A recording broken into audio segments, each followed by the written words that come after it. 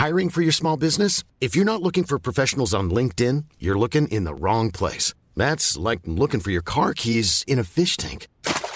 LinkedIn helps you hire professionals you can't find anywhere else, even those who aren't actively searching for a new job but might be open to the perfect role. In a given month, over 70% of LinkedIn users don't even visit other leading job sites. So start looking in the right place. With LinkedIn, you can hire professionals like a professional. Post your free job on linkedin.com/people today. Selling a little or a lot? Shopify helps you do your thing however you cha-ching. Shopify is the global commerce platform that helps you sell at every stage of your business. From the launch your online shop stage to the first real-life store stage, all the way to the did we just hit a million orders stage. Shopify is there to help you grow. Shopify helps you turn browsers into buyers with the internet's best converting checkout. 36% better on average compared to other leading commerce platforms. Because businesses that grow, grow with Shopify. Get a $1 per month trial period at shopify.com/work. Shopify.com/work. Burrow's furniture is built for the way you live. From ensuring easy assembly and disassembly to honoring highly requested new colors for their award-winning seating, they always have their customers in mind. Their modular seating is made out of durable materials to last and grow with you. And with Burrow, you always get fast, free shipping. Get up to 60% off during Burrow's Memorial Day sale at burrow.com/ACAST. That's burrow.com/ACAST. burrow.com/ACAST. Hello, Evertonians. Thanks again for tuning in to the Toffee Web podcast. Just a note before we get to this week's episode with myself, Adam McCulloch, El Bretland, and Andy Howard. We like to try and do things with as much quality as we can around here, but this week there were some issues with my audio that hopefully won't detract too much from your enjoyment. So once again, apologies for that. And here's this week's episode.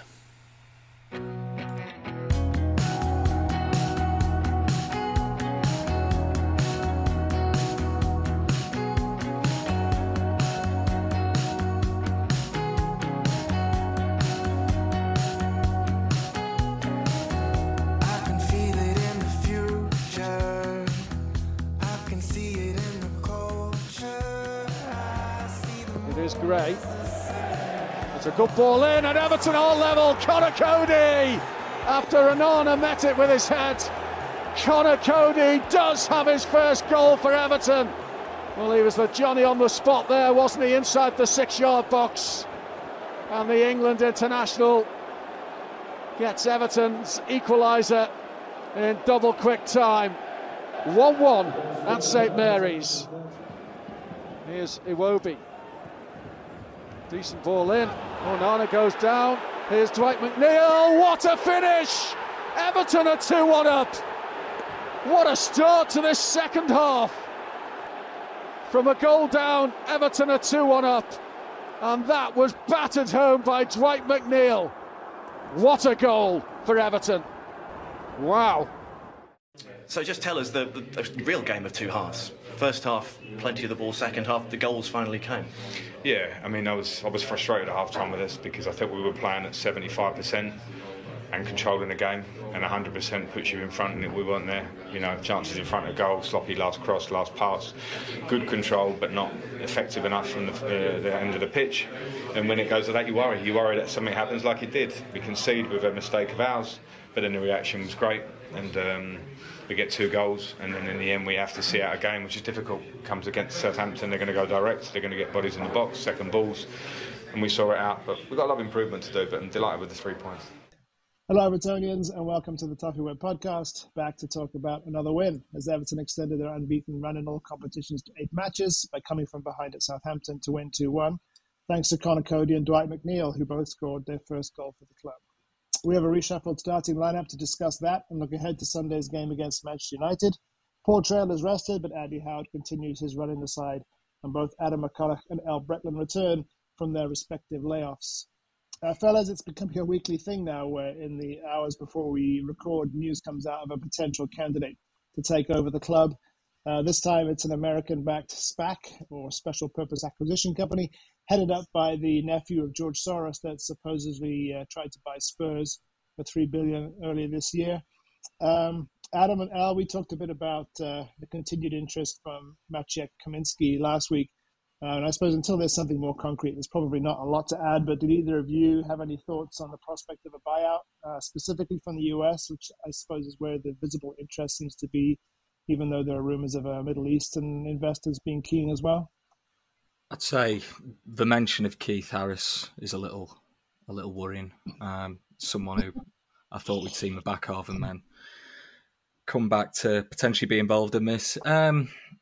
Yeah, I think Paul said a similar thing a few weeks ago, and a lot of people I've spoke to have said similar, that it's kind of better the devil you know at the minute. If it was a more concrete proposal on offer, if it was someone who looked like they had real intent and focus to invest or buy an Everton Football Club, then people might sort of welcome it a little bit more. But because things finally have got to some level of settled state on the pitch, upsetting the apple cart at this point does concern me. And particularly if it's essentially a group designed to make profit, whereas at the minute, despite Maziri's faults, he has invested a hell of a lot of money without much thought for turning a profit.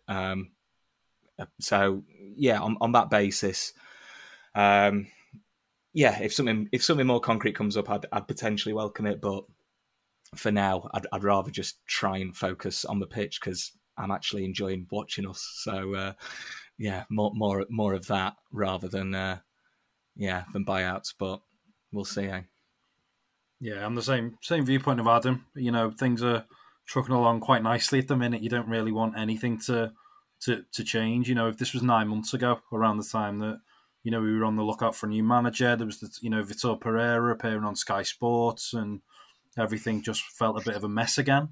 But at the moment, it's sort of back on track, and it is. I just think at the moment, if results are better on the pitch, it's good that when that's happening, you don't hear really what's going on off the pitch, and it's quite weird, isn't it? A lot of us are sort of obsessed with the run of the football club, that you want it to go well, but when results like 2 wins in 2, it takes a backseat. You do just focus on the football again. So I'm the same as Adam. We're doing quite nicely. So keep things ticking over as they are. The worrying thing that's kind of struck me this week, and listening to a few bits and hearing a few bits and reading a few bits, is what it could mean for the stadium in terms of what kind of deal will be settled on if a new owner or owner group comes into the club, and that kind of nightmare scenario that I've still got in my head, which I hope never comes to fruition, but that the stadium could be a separate entity from Everton Football Club.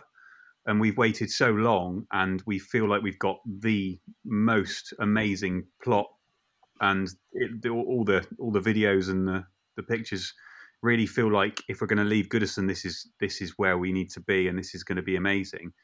For it not to be owned by Everton Football Club, so we wouldn't see the benefits of it being an earner for us. Really, that would really hurt after all that we've kind of gone through with the stadium over the last 20 years and more, probably. That's my big worry. And I mean, obviously the stuff about what you guys said is completely true. I mean, continuity is key at the moment, I think. But that kind of struck me in the week of, it would be typically Everton to end up in a bit of a mess at the end of it, wouldn't it? Yeah, the stadium aspect, I suppose, is the one area that concerns me as well, because you do just feel like you want it to get done, and then we can worry about who owns the club and that side of things. I mean, the thing that worries me is if you read some of the stuff by Paul the Esk, and just you look at the amount of money that Moshiri has put into this, how much. I know he's guaranteed a certain level of funding of the stadium himself, but is he going to be able to carry the rest of it if he can't get an investor on board, or if interest rates are so high that we can't borrow the money that we need to complete it? So that's really, if there is an urgency on his side, that might be where it's coming from. But yeah, I share all your concerns. And as we said last week, it's all about things are finally going right now that Moshiri has taken a step back and allowed the people who run the football side to run the football side. And it's finally working.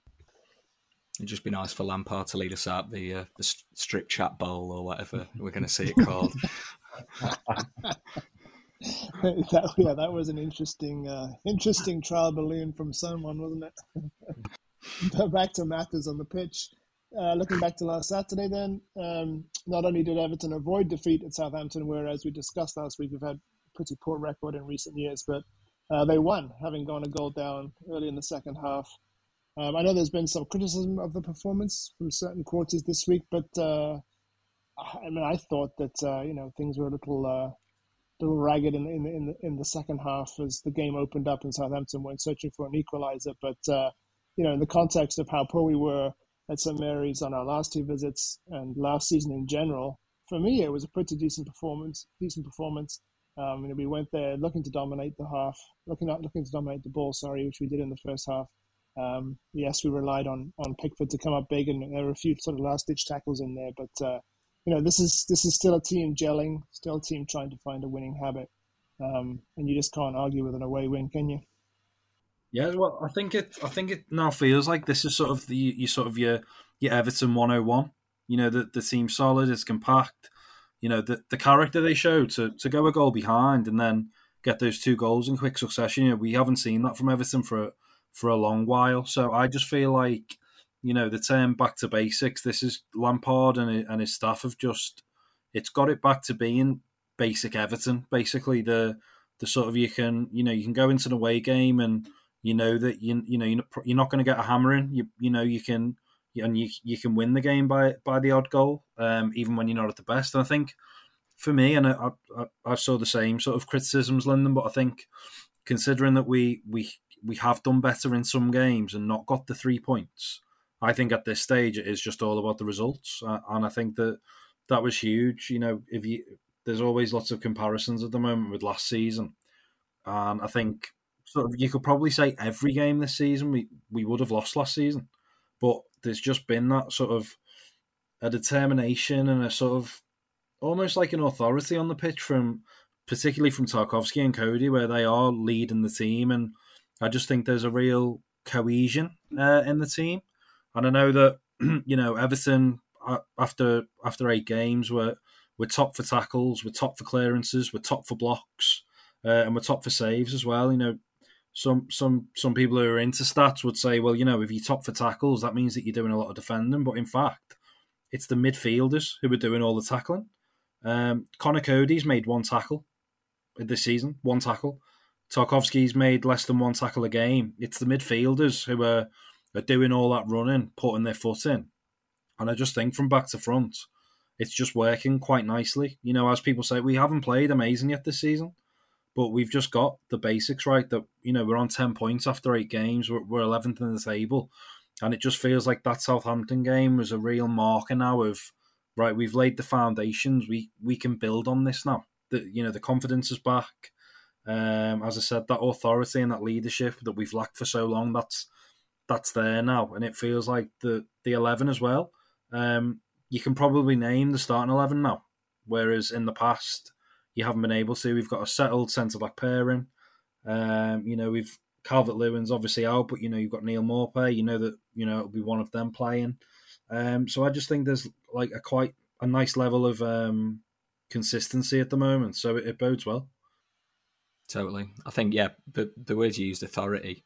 There were so many times last year, particularly under Benitez, where players just wanted to get rid of the ball. It was like a hot potato. And now there's more composure on the ball.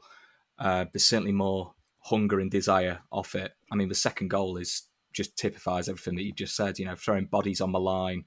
Are players like diving in and putting their face where it hurts? Last year under Benitez, certainly around that spell which kind of started this time last year, didn't it? When the rot started to set in October, throwing bodies on the line and then going up the other end and having that bit of composure. Anana getting himself in dangerous positions, which is something I think we saw when he joined that he was going to offer that, and was a threat. Could have added that third goal as well, couldn't he? Just after that, so I think that's really promising. But yeah, authority and cohesion, as you say, that steel that we've got from having two really settled centre backs, but also that confidence then just spread through other players. You know, Mikolenko getting stuck in, Coleman slotting back into that side as well. Where I think when we spoke about the Patterson injury a couple of weeks ago, there was obviously that concern because Patterson had been playing so well, but Coleman coming back into a side that's a lot more settled, suddenly, you know, he shows he's still got it. He's probably not going to do it for 38 games of a season, but he can slot in and do a really good job. And then the guys in the middle as well, constantly getting forward, constantly covering. Yes, we probably did concede a few too many chances. The goal was a little bit sloppy that we conceded, and Alan Armstrong nearly did his sort of Paul Trail nightmare scenario and nearly scored. Great save from Pickford, though, which again, what a great option to have. Begovic plays fantastically against West Ham, but then, you know, you've got Pickford to come back in and makes a crucial save. We look stronger. We've got more depth. It's 2 wins out of 2, fair enough, and obviously a couple of draws before that, but there's just so much more confidence. You can see that at the end with the away fans, and it's I don't think anyone's getting ahead of themselves, but it's just so nice to feel connected to what's happening on the pitch, to feel a part of it, and to see the players bouncing off each other, and obviously then the fans follow. So it bodes well for Sunday night. I'll tell you what's brilliant at the moment. Apart from the wide players and maybe the centre forward, that you kind of will blow hot and cold. They will have games when things happen, and they'll have games when things don't. But if you look at the core of the team, apart from that, can you remember the last time an Everton player had a stinker? Like, we used to have those games last year when you say, "Oh wow, did you see? 4 out of 10, 3 out of 10. That they were leading. Big errors leading to goals, or just not on it for however long they were on the pitch." I mean, I look across the performances this season. I mean, everybody in the core of the team is playing 7 out of 10, and if not more, and I think that is just so refreshing to see at that level of consistency through the squad. That's the first thing. Second thing, I think we've had our fair share of luck. I'm going to say that and run away. Am I? No, I'm all right. No, everybody's nodding. I think here's one. I think Everton Football Club have been relatively lucky on the pitch this year, and that's not to put down anything that Lampard and his coaching staff have done, anything the recruitment team have done, anything that the individual players that have come into the side. We've got a world-class goalkeeper. We've got the 2 dads at centre-half, which are great. We've got all of these things, which are just fantastic and falling into place. You need a bit of luck when you're in the middle of the table. Well, anywhere. If you're going for the league, you need a bit of luck. But I think we've had it. I think you could argue in the first 3 games of the season, we felt like we'd been unlucky not to get more points. But since that point, I mean, how many could Brentford have scored? Leeds was a decent point. Liverpool could have gone either way, but there was all sorts of woodwork, And in the games since, West Ham hit the post a couple of weeks ago. Southampton had that volley in the last second of the game, went over the bar. We've bemoaned our luck for years, and quite rightly, because we have been unlucky. But I feel like it's just to get us going and to give us that foundation. We've just had enough to get us going. And you look at the luck of the timing as well. The timing of the Arsenal game getting cancelled. I mean, we may have gone to the Emirates and won. Who knows? But let's be honest, we probably wouldn't have. The timing of that being rearranged just has allowed us to get this little bit of momentum, I think. And so, I think we've had our fair share of luck, I would say. But that's not to do anything down, because it's great. I just hope we have some more now you've said that, because I heard we've had it, and the Evertonian in me thought, that's it now then. I don't know though. We've had so little luck, as you said, Andy, for so long that I think we really are due. How long this stretch of luck continues, I don't know. But I mean, you also kind of make your own luck. You know, I mean, we got ourselves into trouble. You know, after we equalised. I mean, having given away one goal from a really poor pass from Idrissa Gueye, which I've actually watched it again, and it looks slightly better on watching it again, because I think Onana is just not on the same wavelength, and he's gone forward and Gay's put it into an area where he thought he was going to be.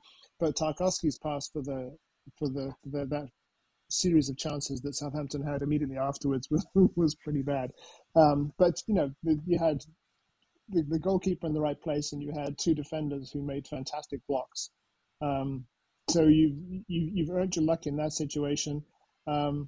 You know, and as you say, that chance in the last minute that could have gone in, but you know, and it didn't, and we could have quite easily, if you know, Onana doesn't have his 50p head on, maybe we've gone 3-1 up and the game is dead. So yeah, I think we've had our share of bad luck from officiating decisions, from VAR decisions, just the rub of the green for so long. I think we really are due it, and if that's what it takes to sort of get us moving in the right direction.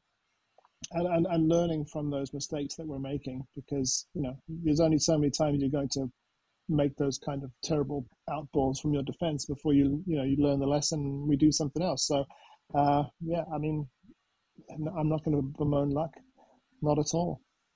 Just kind of two notes about a few individuals. You want to cover Dwight McNeil? Yeah, it's great that he got the goal. I think he really needed the goal. He needed something, didn't he, in an Everton shirt that wasn't a pre-season friendly. And I don't know. I mean, I heard someone say the other day that he's actually 2 months older than Anthony Gordon, something like that. And we all see Anthony Gordon as this project and this kind of, you know, still a bit of a rough diamond, and you never really know what you're going to get. And I don't think you apply the same theory when someone comes in for good money. Sometimes you expect them to be a bit more rounded, and I know he's played more than 100 Premier League games, so maybe that's fair. But yeah, I think we need to look at him a little bit differently to what we've been looking at him. He's a young lad. That's the difference, isn't it? It's the fact that he has played so many matches, is that you feel like Dwight McNeil's been around forever. Yeah. And so you naturally then have a bit more expectation. But as you say, they are almost the same age. But if I played 100 times for Burnley, I probably would have given up by now. Yeah. It puts years on you, that, surely. I feel like Burnley, everyone's at least 31. I think for me, for Dwight McNeil, his Everton narrative just reminds me a lot of Simon Davis, in the sense that he's arrived at Everton to, you know, as an important player. He's got those Premier League appearances, but for whatever reason, some Evertonians just haven't really fancied him or felt that he's not done enough. And you know, Davis was the same. He got a winner in October in his first season. So, but hopefully that's where the similarities end, and McNeil can have a bigger impact. But I just feel that there's that something from the fan base just isn't really feeling Dwight McNeil at the moment. And I think, as Andy said, he needed that goal, I think. And if he can maybe get an assist or another goal in his next few games, I think it just will allow people to see that, you know, he's effective. Because I think he posted on social media that, you know, it's been a difficult start to his Everton career, both physically and mentally. And, you know, we're all different. You don't know how much he reads, how much, you know, the vibe even he gets at the stadium. So, yeah, I just think that, you know, if he can really kick on, I think that'll be really good. Because at the moment, I just feel like the fans are a bit lukewarm towards him, maybe. I think lukewarm is fair. Yeah, I think as well, it's got to be hard for him because other players during this sort of mini run have picked up more of the acclaim. You know, everyone's suddenly, you know, well, not suddenly, but very positive about the likes of Iwobi. Obviously, Garner Gay coming back in, Onana, who's new. Gordon and Gray have got that kind of flair about them out wide, whereas McNeil is a different sort of player. He's more industrious. He's got that really cracking left foot though, and obviously we saw that in the pre-season friendly against Dynamo Kiev, and we saw it the weekend. So yeah, I'm really pleased for him. I I just think feeling as though you're part of it more, which a winner in a game like that, in a tight game, that's definitely going to galvanise him, and like you say, hopefully improve that relationship with the fans. But I think if that's our sort of biggest negative player relationship compared to where we were, say, last year, when you've got the likes of Andre Gomez coming on, and you can feel the frustration. Even Iwobi at the start of last year at times during that bad run. And I can name others as well. There's certainly not that. There's no pantomime villain. It's just a generally positive atmosphere, and I think a lot of that is down to keeping the right kind of characters around the place, but also that fresh injection we've had with the likes of Gay, likes of Onana, and yeah, as we've said, and I hope we'll be saying as the season continues, Tarkowski and Cody, particularly Cody. I mean, if you're a Wolves fan now, you must be kicking yourself. You must be so disappointed, because it does seem as though that change happened due to the manager and due to a change in style. And he's not only is he proven him wrong, but he's proven him wrong in a back four as well. So that they must be really frustrated, because he's shown on and off the pitch that he gets the club, and his performances have been outstanding. So I was chuffed for him to get the goal as well. I was really pleased for him. The mind boggles on that one, doesn't it? I mean, because you'd think the kind of character he is, even if he wasn't going to be in your first 11, if everybody's fit, he's the kind of bloke you keep around, don't you? Yeah. So it must have been a huge breakdown in a relationship there. I don't know. Was Conor Cody's wife's social media comment, was that kind of genuine? Was that an actual? I saw one in the week say when Bruno Lage was sacked, saying today couldn't get any better or something like that, because Cody'd scored for Everton and so he'd got the sack, or this week couldn't get any better, or whatever it was. I mean, there was obviously a breakdown in communication, but that's a big bit of mismanagement. That. Well, yeah, it looked genuine to me. I think the key thing there is they might not have had a big falling out, but the fact that you drop your club captain, to go with two less experienced players on the let's now admit a flawed assumption that he can't play properly in a back four. I mean, if you're a player, you just want to play football week in, week out. I mean, and an opportunity comes up to go back to your home city. I just think it's worked out perfectly for him, and it just goes back to what we were saying earlier: is the pair of him and Tarkowski at the back. It just provides that stability that it's so important. It's something that can really be overlooked. Just the consistency of personnel, particularly in central defence. I mean, it was the bedrock on which our title-winning sides were formed in the 80s. It makes such a difference if you've got the same people in the same positions week in, week out, because you say everyone knows their job, and you can start to get to that feel where it becomes second nature. Players know where other players are going to be, and that's one of the biggest differences, I think, this season. Is just the fact that we now have this consistency. Seamus did well. I thought we spoke about Seamus last week, didn't we? And for us last week, there was no debate. I don't know why there ever was a debate whether he should be playing or not if Patterson's injured. Did great. Like you said, Adam, I don't think he's going to do it every week until May. But, I mean, I've got absolutely no worries about Seamus Coleman. And, yeah, it does change us ever so slightly. But, I think... I'd just like to note that I think in our pod this week that he did a great job. I thought his delivery was good as well, which is probably one of the areas he does get a bit of stick. Thought he put some good balls in the box, and I think tying in with McNeil as well, having Onana running in as that wild card option, because he's so big, he does so well for the first goal.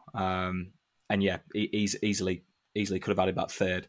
Having him as an option arriving late in the box does give us an extra dimension, and means that even if we are playing Mopé, who is sort of wiry, but obviously not going to win aerial duels necessarily, having having him running in there for set pieces as well. Should mention that the first goal was something we were talking about with delivery. Great ball in from Gray, which was really positive to see.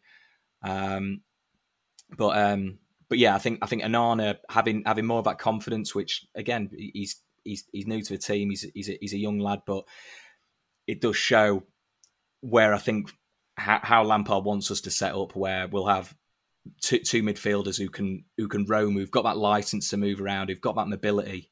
I was looking back to sort of where we were this time last year, and it was the after 8 games, and it was a home game against West Ham that we lost to a set piece goal.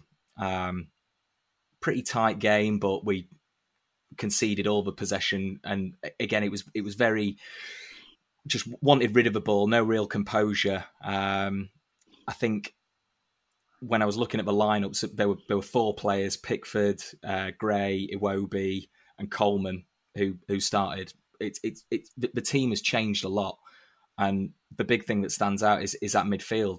Last year we were so reliant on Decore when he was fit to do pretty much all the running in that central area. He was doing the running for Alan, for Gomez if Gomez was playing, and now you've got 3 really mobile players who can cover ground, as you said before, Ella, who were making tackles and winning the ball back, but are also looking more and more progressive as that confidence breeds through the team. We conceded chances against Southampton at the weekend, but I think against a fairly porous-looking Manchester United side, albeit I'm basing that on 2 hat-tricks from sort of 2 PlayStation footballers really at the weekend. I think the likes of Iwobi and co running at that Manchester United defence, suddenly they've got that confidence, and we've got that confidence in them because they know they've got Gay behind who's going to sweep everything up. They know they've got Cody and Tarkovsky to keep everything settled, and then they also know they've got Pickford as the sort of last line of defence. It's as you said earlier, Ali, you feel more secure whether it's an away game or a game against a so-called bigger side. You feel like we're not going to be on the end of a drubbing, and you also certainly over these last 2 games, we've seen that we can have an effect at the other end of the pitch, and as these players sort of grow into the system and get used to playing together, I think we'll see more of that. So I'm quietly optimistic about Sunday. I think Iwobi is really, I know we've all said it, but he is like the key player now. We've all seen it with our own eyes, the improvement, but the stats as well are incredible. That if he continues the trajectory he's on, by Christmas this season, he will have dwarfed his numbers from the previous 3 seasons combined. Wow. It's really scary. He's got 3 assists this season. The previous 3 seasons, he's got 4. And I was looking, so he's played 111 forward passes in the first 8 games. The season 2020-21, he played 155. So already, like it's just crazy. Through balls, he's played 5 this season. That season, he played 2 in the entire campaign. So just that effectiveness and the efficiency, Lampard has completely revolutionised that player. And revolutionised, how our midfield works. And I think that's what Lampard and his staff, they deserve massive kudos for that, because obviously Iwobi's the one doing it on the pitch.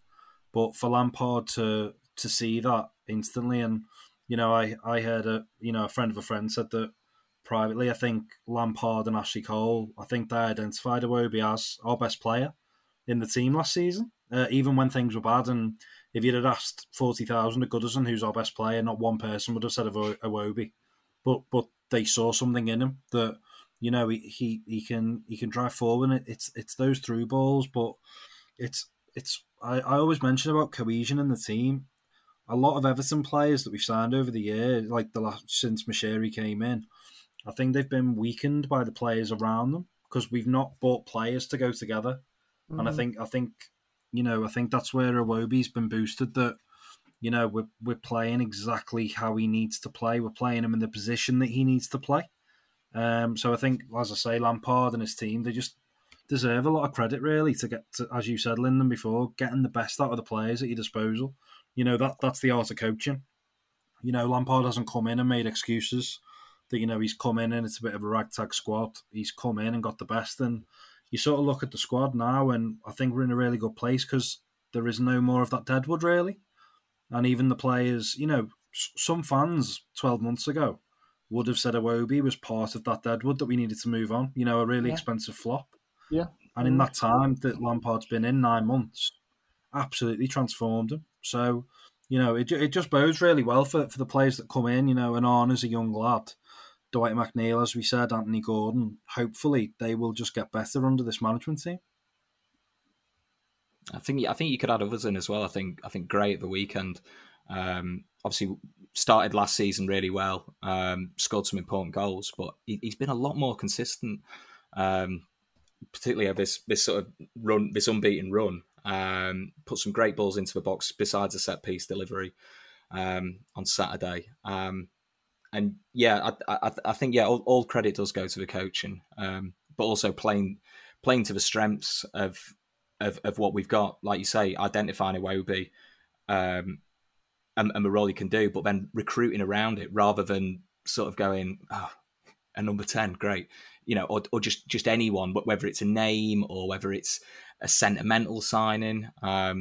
You could argue Garner Gay's the perfect signing because he's both sentimental and very pragmatic as well. But I think it all just seems very sensible and very simple, really. It's just amazing that it's taken us, 6 or 7 years of a Missouri ring to finally get to this point. But long may it continue. But you mentioned Gray, Adam, as well. I think that Damari Gray, sort of even when he was at Leicester, he wasn't, the finished article, and he'd maybe make the wrong decisions. But I think, especially from the games I've gone to live, there just seems to be I feel like he's matured as a player. Often he would get the ball and would love to run at players, but I've noticed recently there's times where he will just make that sideways pass, or he will just put his foot on it, and it's almost like he's assessing things. Whereas I wouldn't be as harsh to say he was a headless chicken at times last season, but there was that running aimlessly trying to beat players. Whereas I feel like that's probably come on the training pitch as well, where Lampard's probably told him, look, just assess things and keep the ball this way, or because I think he's also, on the diagonal, he's got a very good passing range, and I think Damari Gray's a good player for switching the play from right to left quite quickly, especially in those like forward positions. So, as you said, Adam, there's just, I think everyone to a man has improved, and it's just taken Everton it's taken us up a level, which is just we were that bad last season. Going up a level has just taken us to that nice base to really kick on now. I can't think of anybody who hasn't improved that's still there. Rondon. But I know. Well, yeah, okay. Rondon. He's been. Can I even venture suggest he's been quite effective when he's come on late in what you want him to do. Yeah, which is I think why we thought we were signing him. Obviously, he ended up spending a bit too much time in the starting lineup when he clearly wasn't fit. So I'll take your point. Yeah, if he does that thing that he did at West Brom, sort of run into a channel and hold the ball up when we're 1-0 up late on in a game, then he can do that all season long. I'll be very happy with that. But yeah, I think with Rondon, it's that contrast. Those first 3 games where we had the 3 wingers as the false 9. When Rondon's on the pitch, it pushes the opposition defence back 5-10 yards, and it does. So basically, every member of the team now is important for where we're at until January. Even Solomon Rondon. Yeah. Oh, poor Salah. Yeah. All right. So looking ahead then to the United game again, historically difficult fixture given our record overall in the Premier League era against them. But I think as we'll get into our weekly question in a bit, we've had some cracking results against them down the years, and I think we've won 5 of the last 10 at Goodison. Some pretty memorable wins in that stretch. I think with this weekend, we're obviously going to be facing either a wounded animal following that, they're drubbing it at City, or a potentially demoralized team right for the kicking while they're down. I think they've got some really dangerous players. It looks like Casemiro will start. That seems to be the the sort of the rumblings that he's finally going to get his start. And you've always got to be wary of a team that has players that can score from anywhere, like Anthony did at the Etihad. But I think as they showed at the weekend and again at Brentford, if you can really rattle them, and they can go into a bit of a tailspin mentally. And so I think that we just need to concentrate on what we've done well, which is defend solidly and look to hit them on the break. Adam, how do you see this one going? As I said before, I'm cautiously optimistic. I think there's a few times when TV scheduling really annoys us as supporters, but this one might have worked in our favour a little bit because I think Goodison under the lights, as opposed to that sort of vaguely hungover Saturday lunchtime kickoff that this obviously would have been. I think that plays into our hands, and I think they will be more worried about this than we are. We're coming into this on two really good results, other strong results before that, and yeah, you're right. It could be a win animal sort of situation where they've got a point to prove, and they have got a few players who tend to do quite well. Again, like Martial came on at City, and you could see him starting. He always seems to find a level against us. But I think, taking away the sort of individuals who can do us damage, I think we've certainly got enough to have a good go at them. I guess the interesting thing from a selection point of view will be who plays in those wide positions, because McNeil's confident after the goal, but Gordon, you would normally expect to start, was unwell for the last game. So that'll be an interesting one to see how Lampard manages that. I'd probably, for a team spirit sort of thing, suggest playing McNeil. And also because I think if we are playing, well, as I expect, we will play Seamus, having the kind of industrious off the ball running that McNeil offers will help us out, and also put some pressure on them, because they have got mistakes in them playing out from the back. So that I guess that would be the talking point. I think the rest of the team pretty much picks itself, doesn't it? And I think regardless of who they play, whether like Casemiro play, whether Ronaldo comes on, smashes a phone afterwards, whatever. I think we've certainly got enough to give them a good game, and as you said, there've been some great ones at Goodison recently. So if we can channel a bit of that, and what a great end to the weekend that'd be. So I'm looking forward to it, and yeah, I'm certainly more positive. Not positive. I'm more in a sort of a happy frame of mind than I was for this fixture last year, where the nerves alone before that game last April. We had to get the win. This feels more like a bit of a free hit, really. So I just hope we give them a good game and show what we can do. Yeah, I think for me, I think it's the perfect opposition. I think after the two wins, and I think it's the fact they got a hammer in at City. I do. I just think because it means that we won't rest on our laurels.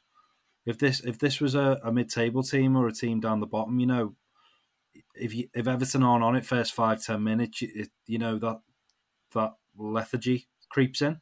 Whereas I think Man United at home, under the lights, as you said, Adam, I think that's perfect for where the team is at, and I think where the fans are, because cautiously optimistic, Adam, is like sky high compared to last season, isn't it?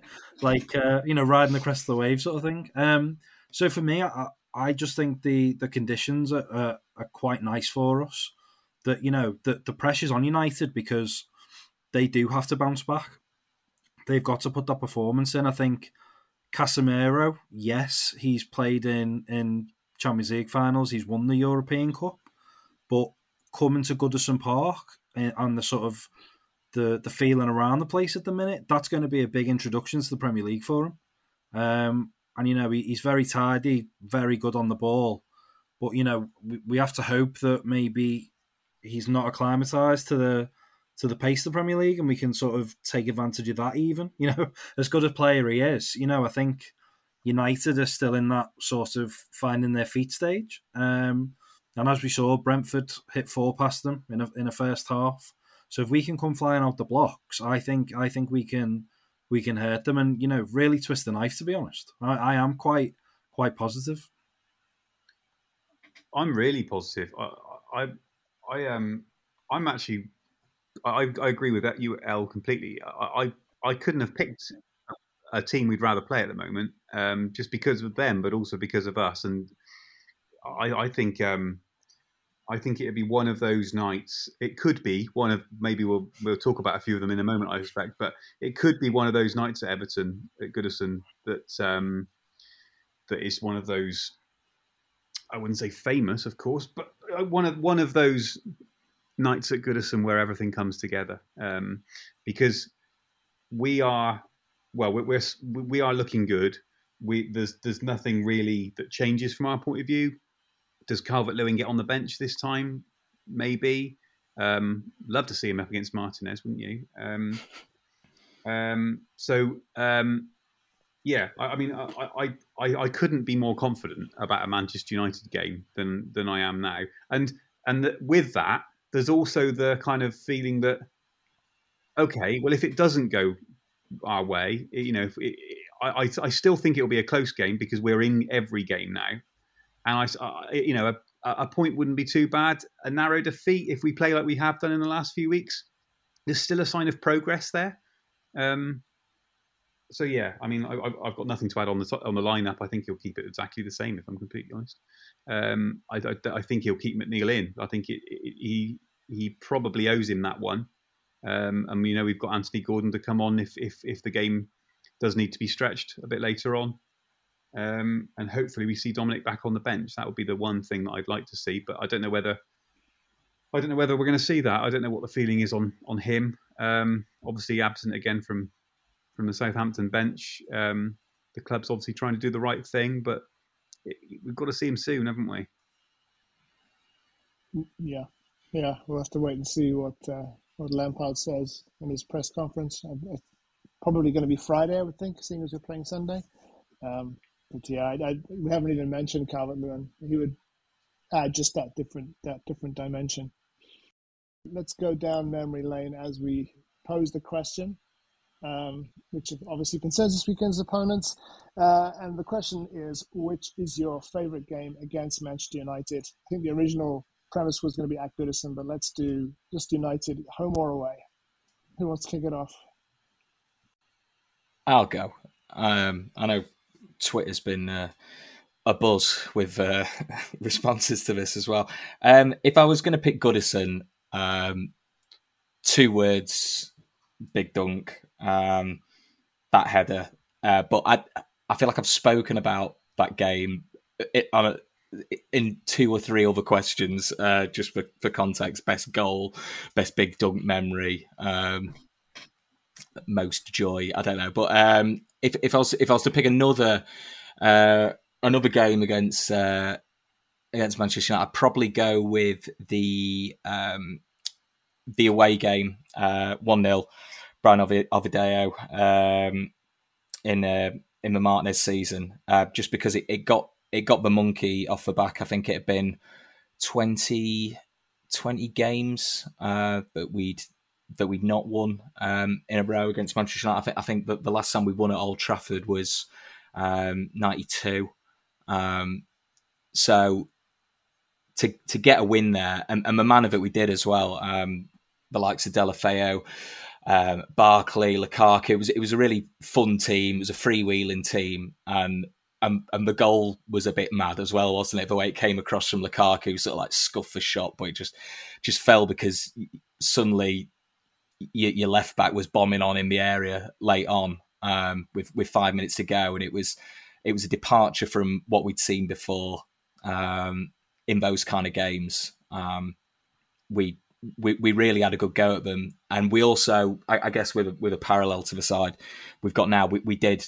I think you mentioned it before, actually, El, that we had that sort of solid centre back pairing as well. So we had the daft Martinez onslaught, but there was a pragmatic base to it. So it really did work. And I think that game was typical of it. It was a lot of fun. So, and another narrow 1-0 win with a positive performance like that, I'd take that all day long. So I'll have that as my most memorable one, just because I knew that someone else would have some of the FA Cup ones, and there's been some great ones. So that was as niche as I could go. Yeah, so I think mine, as Adam mentioned, the big dunk one. I remember I was really, really ill, that I was off school Monday to Friday that week, but I happened to find myself inside Goodison Park on the Wednesday night somehow. And it was that, I feel like that was the season we finished top 4, and I felt that was the hurdle that we overcame, where you thought, this is happening, this is actually happening. You know, we are gonna finish top 4. And yeah, it was just one of those nights, as Andy mentioned, with Goodison, those night games, there's something in the air. I think you can feel it, even when it's 0-0. You know that goal's going to come, and I feel that was very much one of those games.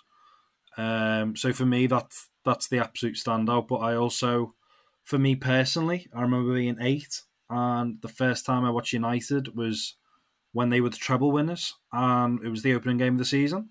Dwight York put them ahead, and Jaap Stam scored an own goal with 5 minutes to go. And as an 8-year-old, to draw with Manchester United was just massive. For me, it was just massive. I'd seen these players come back against Bayern Munich. They'd won the treble. You know, I was born 1990, so for me, as a child, Man United were the team, like by a country mile. And to see them in the flesh, and then to see Everton not lose 4-0 to them was just massive. And I also remember, this is very geeky of me, this is a memory that Everton actually lost the game. But I've actually, just as a geeky football fan, I've got some of the ticker tape from when Man United lifted the league at Goodison. I think that sort of shows you how little I've had to celebrate as an Evertonian, that I just grab whatever I can. But again, I think I was only 12 at the time. And I think it was David Beckham's last game for United. So for me, those memories as well are just, you know, the size of Man U at the time, and seeing my team take them on. Yeah, it's just always been a special fixture, I think. I've got a short list here. I could go anywhere with it. I mean, you know, if we're talking Goodison, I'm not embarrassed to say that last season's game actually made me cry. And I wasn't at the game. I was watching on telly, and I think it must have been the relief, because it was like it'd just been building, hadn't it? And it'd been a horrible few months. And I think when Anthony Gordon scored, I was really struggling. And then at the end of the game, I kind of just... I'm so glad I was on my own. I'm so glad. It kind of just poured out of me, and I got no idea why. I think it was just the definition of relief, really. I mean, I was at Goodison when we beat them 3-0 in 2015, which was I remember that day because I went with my mate who lives in Bristol, and he took his little boy for the first time, first ever game at Goodison. And we were walking up Goodison Road, and I said, all right then, Freddie. He was about 5 or 6. I said, what's the score going to be today? And he said, we're going to beat them. And it's going to be like 3 or 4-0. I was like, Freddie, you haven't watched enough football in your life. And he was absolutely right. And I think he went away from the stadium always thinking that we beat Man United 3-0. And I'm a bit like hell. I'm a bit kind of haunted by United in the past. But I think from those, I mean, if I was going to choose one of those, I'd choose last season, just because of the importance of the game, the importance of the result, and the fact that I was, I'm so emotional about it. You've obviously got the cup final. If you're going to go away from Goodison United, 10,000 days ago, everybody. And you've got the 4-4 at Old Trafford, which was unbelievable when Pienaar scored late. And that was at a time when the team was starting to, the feeling was starting to change, wasn't it? That we could actually go, when was that? 2012. I thought that team was going places. I mean, we had the 3-3 at Goodison when Arteta scored late twice. Actually, no, Cahill and Arteta, wasn't it? Both in injury time. I'd forgotten about Oviedo. And then Calvert-Lewin at Old Trafford when James scored. I mean, pick a favourite out of that. I'd probably go the cup final because it's bloody lucky we won that day in the end. Otherwise, we'd be talking about even more years. Yeah, you can't really go beyond the cup final. I mean, I was thinking purely in Premier League terms, but obviously the cup final takes it. I mean, that was just it was unbelievable day. I mean, you've rattled off most of my shortlist there, Andy, and it is hard to pick a favourite because we've had so many. There was a stretch where playing Manchester United home and away, it's a bit like playing City now. It just felt like a fool's errand. There wasn't any point in us even turning up. It was just ritual humiliation. And I think in the last decade, obviously apart from the match in 2005, that again is I think that might have been my favourite league game had we actually qualified for the Champions League group stages. I almost feel like the fact that we didn't has kind of tarnished that match in a way. And there have been some great games. But I think the one that first came to mind for me was the one where Moyes' first game back at Goodison. And we beat them 2-0.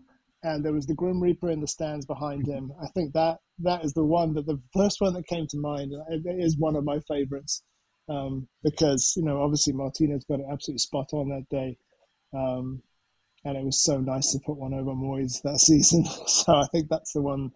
I had a pint with that Grim Reaper on that before the game. Brilliant. Yeah. He was a mate of a mate, and it was I think it was maybe a betting company he was working for, and it was a bit of a bit of mischief making. And obviously he came up from London, didn't know anyone in Liverpool, so he came to meet my mate for a drink with his Grim Reaper, outfit on. Yeah. So that's my little claim to fame there. But yeah, another one we've not mentioned as well is the 4-0 under Marco Silva. That was on my list too. And Rupert Dean, That was another, again, I think that was sort of in the peaks and troughs that we have as Evertonians. That was when Silva's team really, it felt like something was brewing. And then the next season started and it didn't. But but that felt like another good moment for us. And, 4-0 against United was amazing. There's also the 1-1 at Old Trafford when Duncan took over the first time, which... it felt like a thing, didn't it? Like, the away end that day and Duncan like running up and down the touchline when we'd scored a really dodgy goal. And it was, that's another one that I've put down. Of course, there's the Duncan one the first time round as well. Before, 95, was it? Must have been. I think 96, I think it was. Might have been, yeah. We started that season well. It just feels like of all the top teams that have always been the top teams, in the last 20 years, it always feels like I know we did lose to them year after year after year, but you're right. In the last 10, 15 years, it's just something about us playing United that, I don't know, there's been some weird results, hasn't there? That's the thing. I don't think they'll be looking forward to it on Sunday, particularly because it's that evening game. We're exactly who they wouldn't want to face coming off that. They would have liked a cushy little home game against Forest or someone like that, and instead they're going to know they're in for a game as soon as they arrive. If we can channel any of those past performances, be a good end to the weekend. It's one of those oppositions, though, isn't it? It's that brings the best out of us usually. Certainly from the fans' point of view. I mean, it's kind of a secondary derby, isn't it? It's a historic old foe who we just love putting one over if we can. So it'd be nice, if we could get that one 3 on the bounce. Okay, fellas, thanks for that. It's a wrap for this week. Do tune in next week when we'll review Sunday's game and look ahead to another tricky match, this time against Tottenham in North London. Until then, thanks so much for listening, and come on the Blues. And a free kick in a fairly dangerous spot. Phil Dowd tells him to wait for the whistle. Wants that wall back the full 10 yards, Phil Dowd.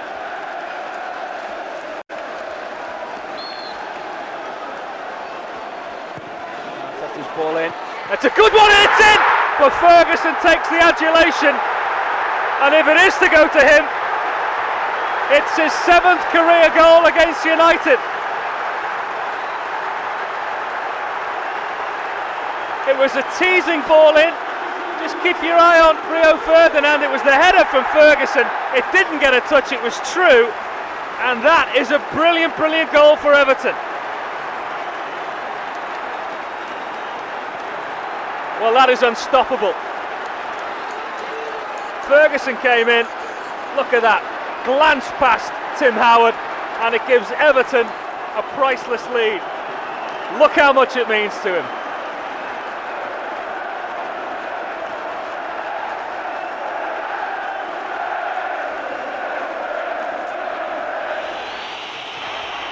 And that is the final whistle, and that could become a really famous win tonight. Duncan Ferguson is again the Everton hero when it comes to beating Manchester United.